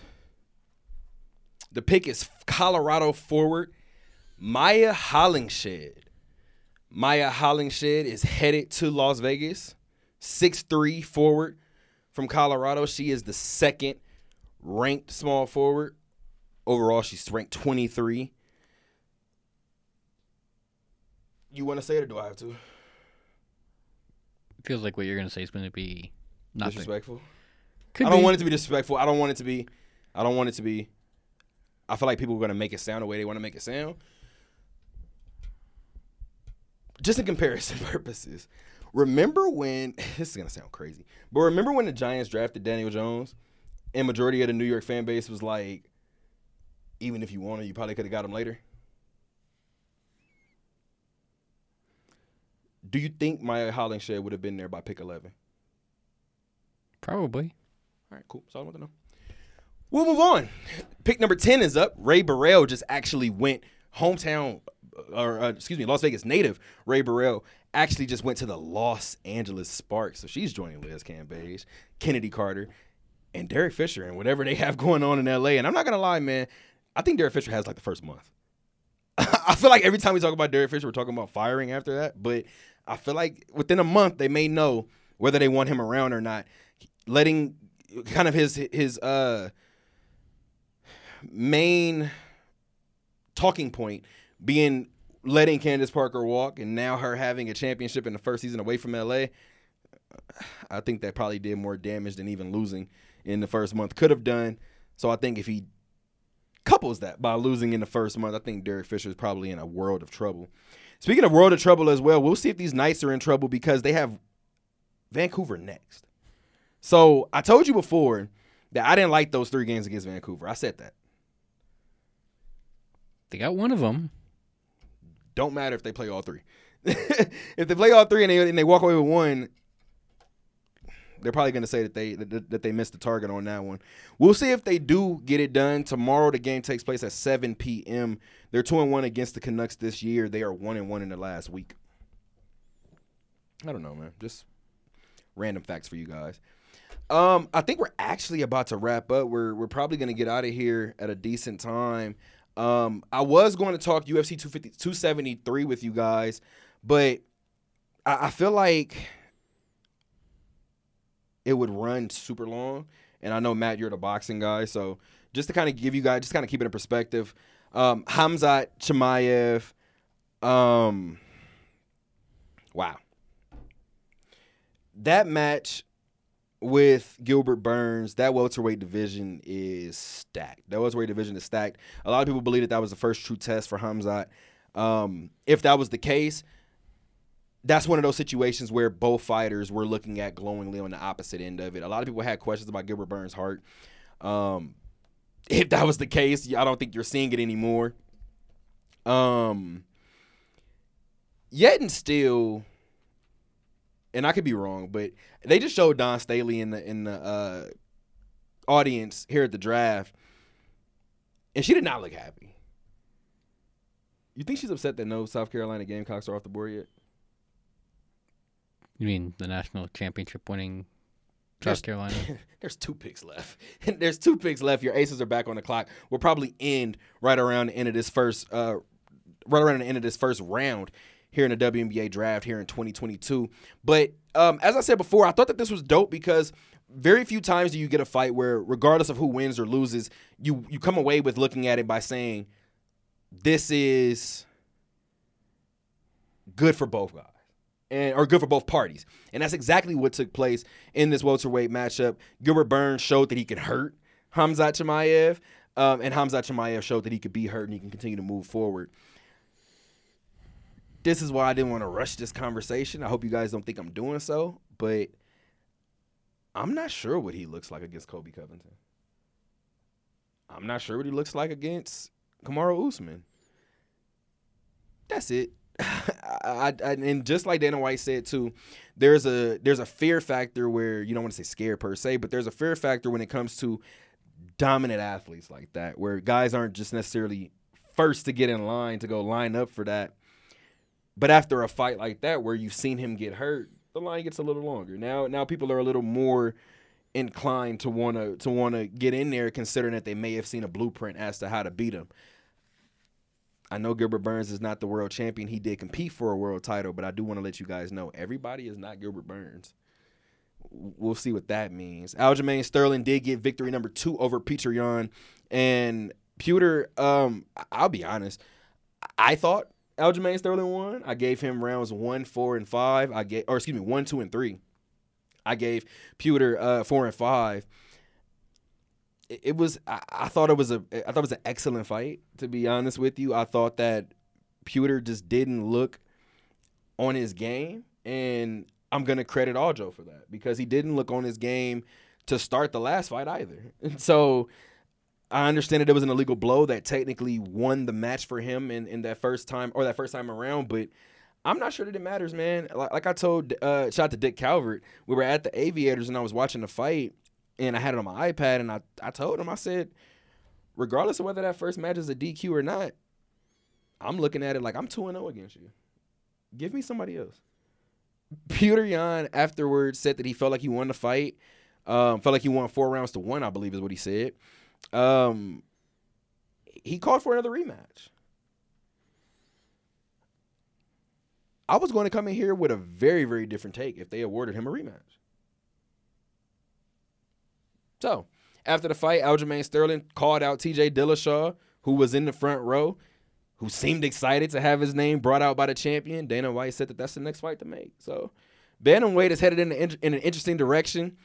And lastly, I don't want to just end the show with probably the most dominant performance of the night, but I want to be respectful, obviously, in doing it. Alexander Volkanovski defended his featherweight title in dominant fashion with a TKO, 4th round TKO victory over the Korean Zombie. 45 seconds into the round, Herb Dean called it quits. The Zombie in his corner, they're too tough for their own good. 21 straight victories for the champion Volk now. I truthfully think the only guy in that division that could beat him is Max Holloway. I think that's the only guy in the division that could beat him. Alexander Volkanovski looked like a madman. If that Alexander Volkanovski shows up against Max Holloway for a third time, I love you, Max, but if that Volkanovski shows up, we may hear and still at the end of the night. In addition to that, if we look at Max Holloway from his last couple of fights, if that Max Holloway shows up and meets that Volkanovski from Saturday night, we're in for more fireworks. As of right now, Alexander Volkanovski is 2-0 against Max Holloway, won the championship for him and defended it against him. I believe that Volkanovski won that first fight. I thought Max won the second one. Judges didn't agree with me, but it seems like the rest of the world agrees that that is the next fight to make. So we're probably going to see it a third time. And as we've kind of said before, if it's a 3-0 finish, I think even if there's controversy to the 3-0 finish, I don't know that we can keep going to bat for a guy that he's 0-3 against. So I think if that's the case, too, I think that is the angle that Max would be fighting from. And I think that's a dangerous Max Holloway to be across from. Lastly, let's go ahead and end it. We're going to end it with my dad's tip in, but I want to end this UFC conversation by talking about the Korean Zombie and just letting you guys know. I've kind of let it be known a couple of times, but we talked about asking our GOATs to walk away, right? And our greats and our legends. And I tweeted it out, and I stand by it. I wasn't going to tweet it, but I stand by it. Very few people can work themselves into being recognized by just one name. Magic, LeBron, Kobe, things like that. Luka. I know people are at home like, did you just throw Luka in? I did. But in all seriousness, the reason why I say that is because Zombie has done that for me. Chan Sung Jung is known as the Korean Zombie, And if you love the sport and you're embedded in the sport, you just call him zombie. At 17 and 7 in his career, I got to be honest, I don't need to see anymore. He's given us tremendous moments. He's given us Hall of Fame fights. At 36 years old, he hasn't been able to capture a world title. I don't think that changes anything for his legacy, though. I don't. I'm sure his mantle looks a little different at home, but in terms of what he means to the sport, I'm not sure he could do anything else. Let's give you guys my dad's tip in, and we'll get out of here. I've never told you my take on the UFC, have I? No, talk to me. It's a wildly hot take. Okay. Brace yourself. Get rid of the judges and implement live scoring. No, I'm with you. I'm with you. We don't need judges in the UFC. And if you're going to have them, they should be required to put the score in of the round immediately after the round's over. Everybody in the stands, the fighters, everyone watching at home should know what the score is during the fight. I'm going to give you this one thing. How about this? Because I think they do. They turn in their cards at the end of every round. Making them public at the end of every round is interesting. You know what else I would add to that? Judges don't have to answer for their calls. Referees and judges don't get interviewed about their calls. I think they should. I think judges should have to do media as well.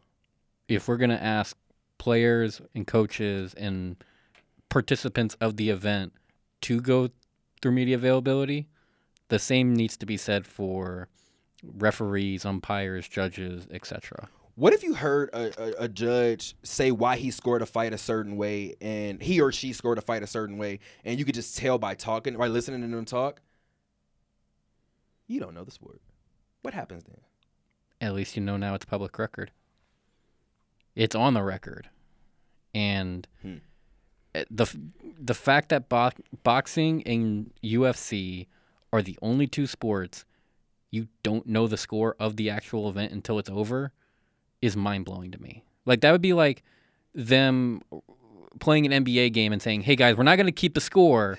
We won't tell anybody what the score is until the game's over. And, like, the players don't know, the coaches don't know, nobody knows. That's funny. And except for the person that's, like, writing down what the score is. They're the only person that probably knows. And then we'll publish that score at the end of it. Imagine doing that in a football game. Oh, my gosh. Oh, man. You would get some of the most ugly football scores. You would get like an 11-9 game. Yeah. Could you imagine like Major League Baseball? Oh my gosh, I would love to see Mike McCarthy. Can we just do that for a Mike McCarthy-led team? Imagine doing that for golf. Nobody knows the score. Nobody knows the score of anything until the round is over. I kind of want to see that. I wouldn't mind it in golf. I think I have a problem. Sorry, guys. And for Las Vegas Aces fans that were hoping to hear Destiny Henderson's name called to the Las Vegas Aces during round 1 of the WNBA draft this year, it's not going to happen. The Aces just took Kirsten Bell, shooting guard from the Florida Gulf Coast. Extreme excitement during her post announcement, I should say, interview. Keep in mind, guys, the Connecticut Sun are picking right now, and after that, you got the Aces to start up round 2. Maybe Destiny Henderson is the first name of round 2. Don Staley is there. No South Carolina Gamecocks going round 1, which is kind of blasphemous. But whatever. We digress. We move on to my dad's tip-in, and we will go home. My tip-in today is simple and quick as always. And as always, this is just my observation. Sports are nothing like they were when I was growing up. There have been so many rule changes, especially recently, that it's hard to keep up. Basketball is probably the one major sport that has changed the least most recently. But still, pardon guys, where are we at? Back in the day, when I was young, I'm not a kid anymore. Back in the day, to survive in the NBA, you had to be a bruiser. Good luck going up the middle in a tight physical game, especially if the two teams had a bitter rivalry.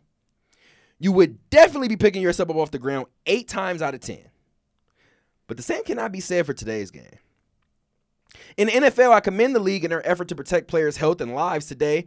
Back in the day, do you think that Mike Singletary, Ronnie Lott, Sean Taylor, Lawrence Taylor, Jack Tatum, my dad mentioned Atwater as well, knew what a concussion protocol was? It's a valid question. Even though they dished out and received countless numbers of them. But nowadays, the quarterback might as well have a fence around him. You can't hit him high. You can't hit him low. You can't even graze his helmet.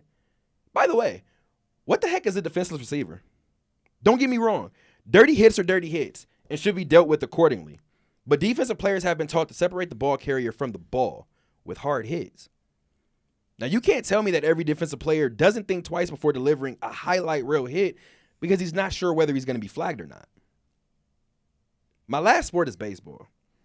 Lots of changes there and lots are coming. But for the most, but for the most part, the game has stayed the same. Except for most recently. The universal DH is weird when you are from the old school. I'm so used to seeing American League pitchers sitting on the bench with no at-bats in their game, and seeing most National League pitchers, except for Bumgarner, flail the bat uselessly at fastballs. But I like this universal DH rule, especially for the National League, since now there's an extra bat in the lineup. In life and sports, you have to know what to expect, or you have to know and expect that change will come. So I'll repeat that one more time. My dad's final sentence of his tip in is, in life and in sports,